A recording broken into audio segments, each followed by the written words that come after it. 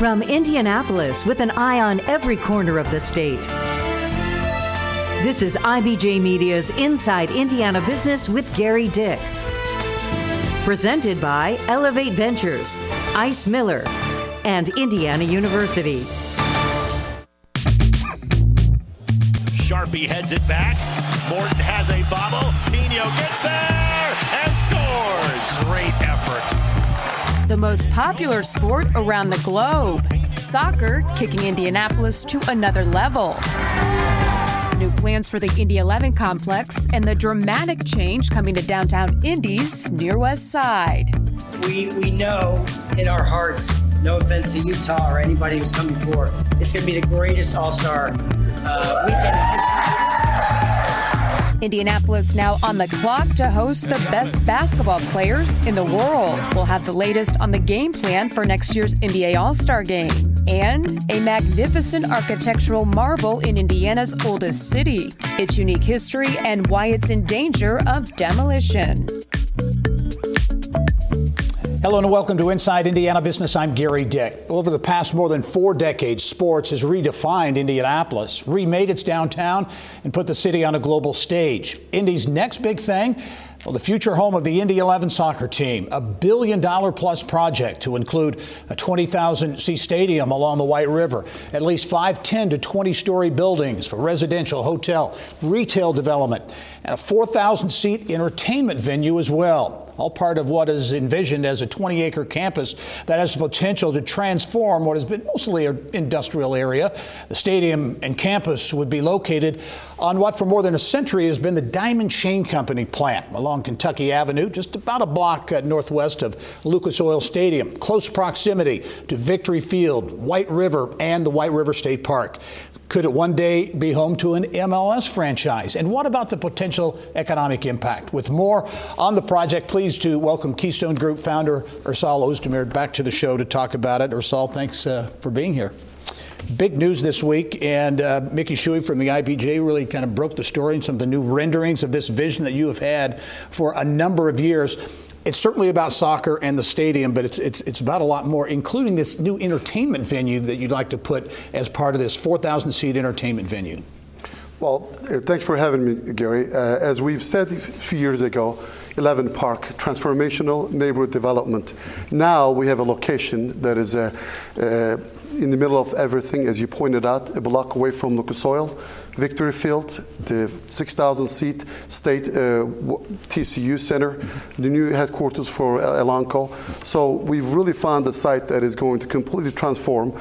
Instead of saying 11 Park Transformation Neighborhood, now transformational riverfront neighborhood development downtown Indianapolis. Yeah, because the stadium, you've really moved that along. It's going to be along the White River.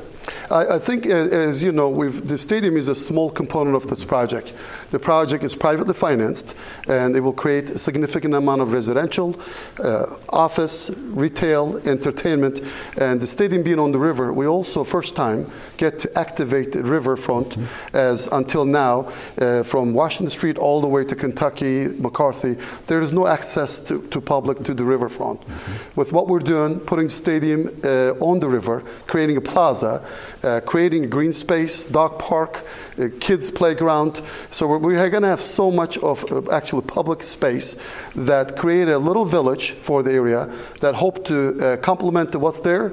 But we really truly believe that it's going to continue to help the area to grow in the years to come. And the huge Elanco campus, that big investment right across the river in next door, essentially. When you combine those, how do you look at this ultimate impact from an economic lifestyle, live, work, play standpoint? Yeah, I mean, we were lucky to have a Fortune 1000 company to move across the river. Cities, state leaders did a great job to bring them there. There's a lot more to be done in that area. Again, for those people that love the river, we're going to activate. Culture Trail will be going through that, through Elanco. We feel like we're going to help Elanco to get connected downtown. Hopefully that will create more economic development on that side. We're hoping to create a lot of jobs, a lot of private investment to the area. And we also feel, as we're a sports town, As you know, the city leaders decided to choose sports as a business to activate downtown in the 70s. Brought Colts here to rebuild new venues and Victory Field. So we want to continue to build on that vision city leaders have done over the years. What's the prospect for an MLS franchise? You've wanted to do that for a long time. Is that still in the cards? As we said this 10 years ago when we started, that it will be Indianapolis is a great city, and we need to get ahead of soccer becomes too big. I always said this publicly, that it's trying to get a Major League Baseball today, for example, will be difficult than it was 30 years ago. We were ahead of most people in the country, but over the 10 years, a lot of cities has moved forward. They were able to deliver the stadiums and got MLS. But we're in a place that this project itself is a large mixed-use development. Stadium is a small component. Indy 11 needs a permanent stadium, period. With or without MLS, we have an excellent league that we're growing. We've added a women's team recently on top of it. So we're focusing on basically a great transformational riverfront development that is going to have large impact to the city. And if MLS works out in the long term, we'll be open to it. But this is not really about MLS. We're out of time, but you're anticipating groundbreaking in May? Correct. Okay, very soon. Ursal Ozdemir, the head man at Keystone Group, also the main man at Indy 11 as well. Big plans that he has had for some time now coming to fruition. And Ursal, thanks for joining us. Thanks for having me. All right. Well, Indianapolis now on the clock to host the next extravaganza, showcasing the world's best basketball players. Lessons learned at the NBA All-Star Game in Salt Lake City. That's when we come back. At PNC Bank, we're committed to making a difference in the lives of our customers and communities by helping them move forward financially. As a Main Street bank, we try to do right by our customers with every encounter. Our local teams offer personalized financial advice to help guide you in making the best decision. We're proud to be part of your community. PNC Bank. See how we can make a difference for you at pnc.com. Copyright 2022, the PNC Financial Services Group, Inc., all rights reserved. And here comes the doctor in the open court to Bird, Dr. J, Jordan, and Magic. The last time the world's best basketball players tipped off in Indiana at the Hoosier Dome in downtown Indy. Well, Indianapolis is now on the clock for the next NBA All-Star Game. The Simon family receiving a ceremonial basketball last week in Salt Lake City, marking the start of the one-year countdown to NBA All-Star Weekend 2024 in Indianapolis. A delegation of about 50 representatives from the host committee and Pacer Sports and Entertainment were on the ground in Salt Lake City, taking notes in preparation for what they say will be the best All-Star Game in history in Indy. Utah's got some great legacy initiatives. They've got NBA Cares Day, which we will be doing also. We hope to make it a little bit bigger than the league normally does. We've got the 21 legacy projects we had announced back in 2020, and we're adding 3 more to get to 24, obviously, legacy projects. So those announcements are coming. We're excited about those projects and what they'll bring to the community. We have the Hoosier Historia Art Project that's ongoing with the Arts Council on the CIB. That's going to be a great lasting legacy as well. We're excited to get going. We want to be the next All-Star Game, and we want to be the best All-Star Game. We want to redefine what this means for the NBA.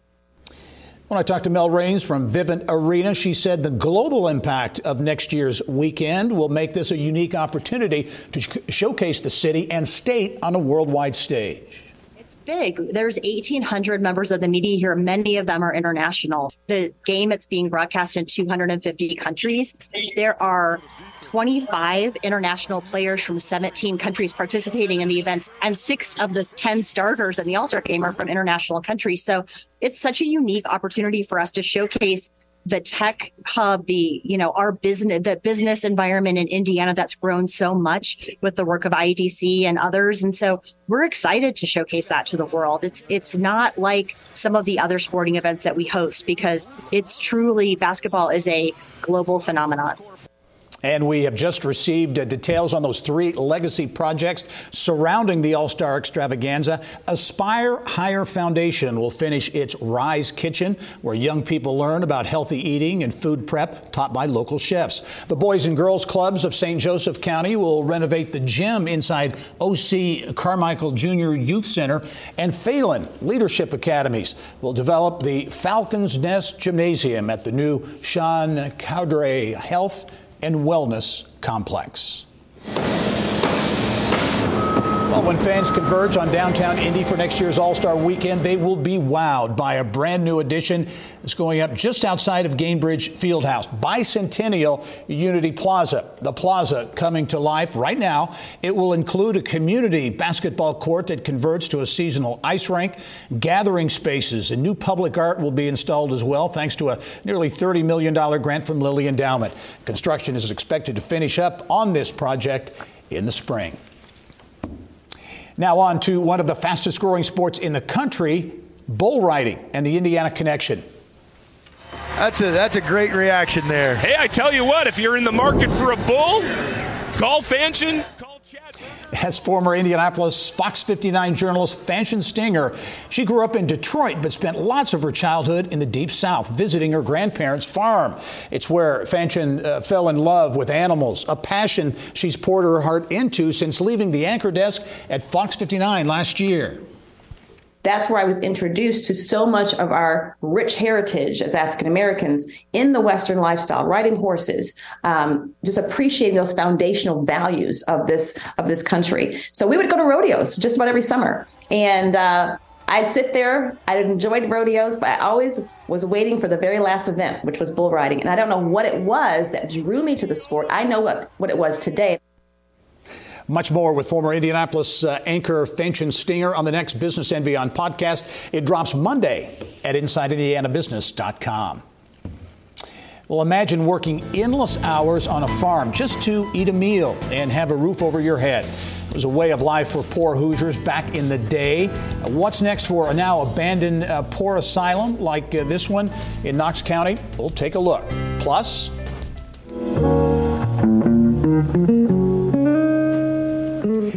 in this week's IBJ, celebrating the sweet sounds of Indianapolis jazz icon Wes Montgomery. IBJ reporter David Lindquist on how he's being honored 100 years after his birth.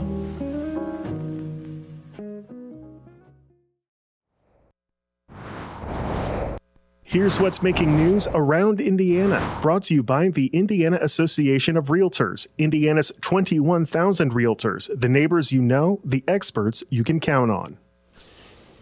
Well, we pick back up our Endangered Indiana series in the Hoosier State's oldest city, a once exquisite home built exclusively for people who didn't fit into the social norms of the 1800s. Around Indiana reporter Mary Rachel Redmond here with what's being done now to transform one of the buildings on Indiana Landmark's 10 most endangered list. Mary Rachel. Well, Gary, the Knox County Poor Asylum is amazingly still standing. Built in 1882 in Vincennes, for all you number people out there. That's more than 140 years. But unfortunately, the historic landmark just sits there, empty and in dire straits. I made the voyage to Vincennes to take a look at it for myself. Just on the outskirts of Vincennes, surrounded by hundreds of acres of farmland, sits a building that has the grandeur of an Old English estate. First and foremost, architecturally, incredible structure. Built at a grand scale in a design that's a little more unique for historic county homes in the state. But the structure itself embodies local heritage. It was built to serve the less fortunate of Knox County area. The Knox County Poor Asylum was one of Indiana's first. It housed the old, the sick, the disabled, the orphaned, and the alcoholic. It's providing probably purpose for a lot of individuals who did not have much. The county bought 125 acres out at this site, eventually 160 acres. That 160 acres allowed the Poor Asylum to be self-sufficient. They were farming. They were raising food that was consumed by the residents. Despite the broken glass you see in the windows and the occasional, crumbled brick you see here and there, the Knox County Poor Asylum has withstood the test of time. It was built in 1882. That's over 140 years. And by all accounts, a historic treasure worth saving. And that's exactly what Barmas and his nonprofit plans to do.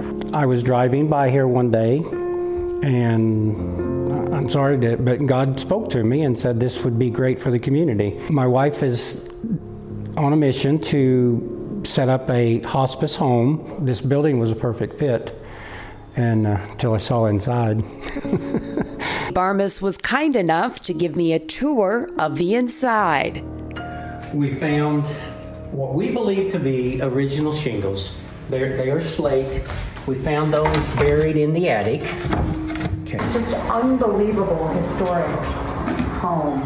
But what does it mean to even just walk through it now? It's just amazing to see the history. Yeah. What happened, what happened when it happened and when it was built, and what hands were involved. And just try to see what's been added on and what's been changed over the years. And in some of the original features, you mentioned it used to be that there were always fireplaces in every room. That's not the case anymore, but this is the original, and it's the only one left in the entire building.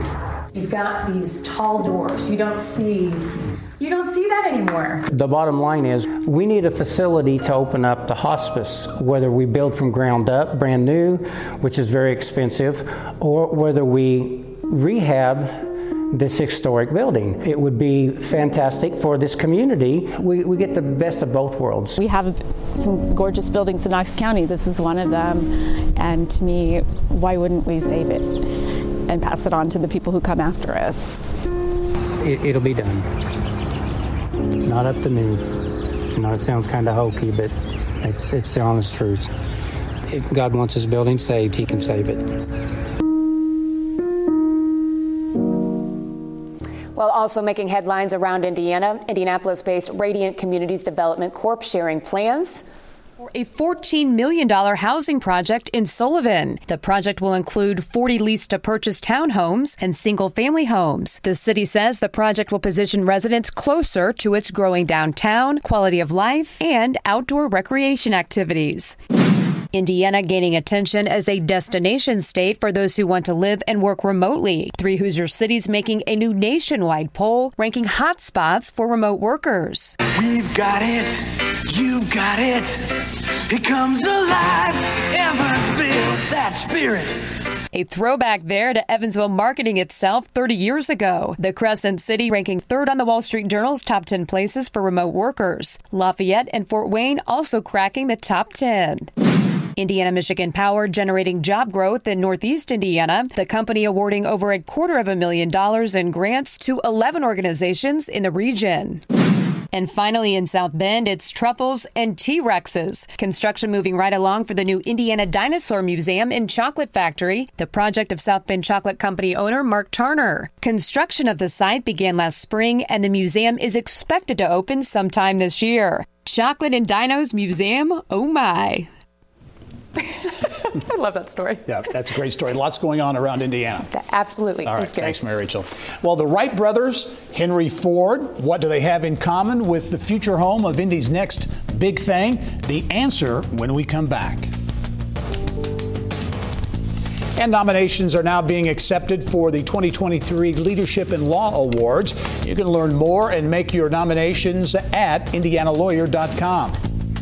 Plus, meet the people and programs who put patients first. Mark your calendar for March 9th and join us to discover who will be named 2023 Healthcare Heroes. Well, the first female leader will soon take the reins at the Regan Street Institute in Indianapolis. Dr. Rachel Patzer was born and raised in Evansville, so the new position brings her back home to Indiana. She's a nationally recognized expert in epidemiology and health services research and says the mission of the nonprofit attracted her most to the position. Hoosier entrepreneur Sam Regan Street founded the institute with the vision to make healthcare more efficient and accessible for everyone, which leaders say is a natural fit for Patzer's deep expertise in data and health equity. However, these problems related to access are magnified for minorities and individuals with lower income and those who live in rural areas, of which, of course, we know many Hoosiers do. So I think what Regan Street Institute can really do well is identifying how big are these differences, how are they changing over time, and have research expertise within the Institute that really can identify how do we address this with community partners and health system leaders to ultimately improve the inequities that we see so we can move more towards equity. Patzer is currently director of the Health Services Research Center at the Emory University School of Medicine.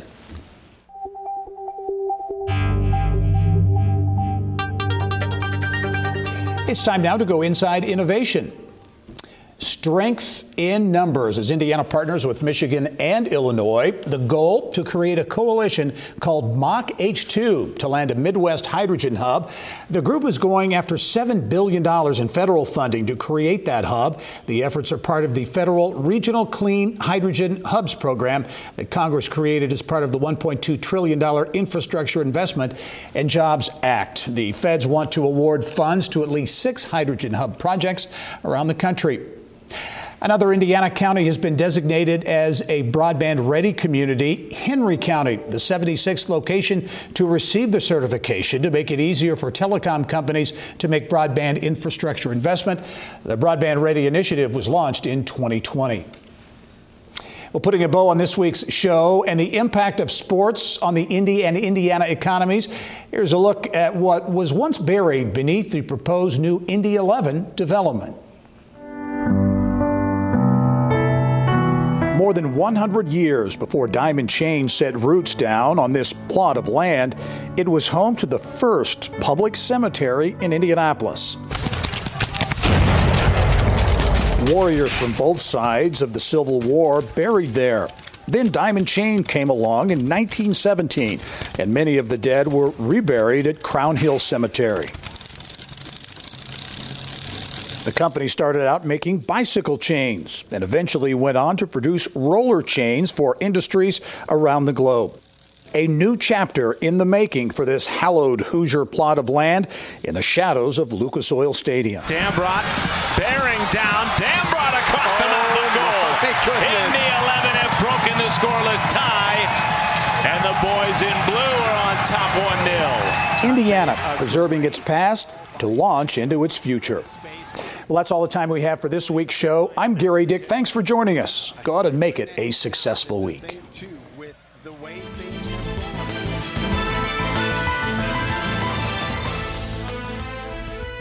Thank you for listening to the Inside Indiana Business Television podcast. Remember, you can get the latest business news from every corner of the state at InsideIndianaBusiness.com. I'm Gary Dick. Go out and make it a successful week.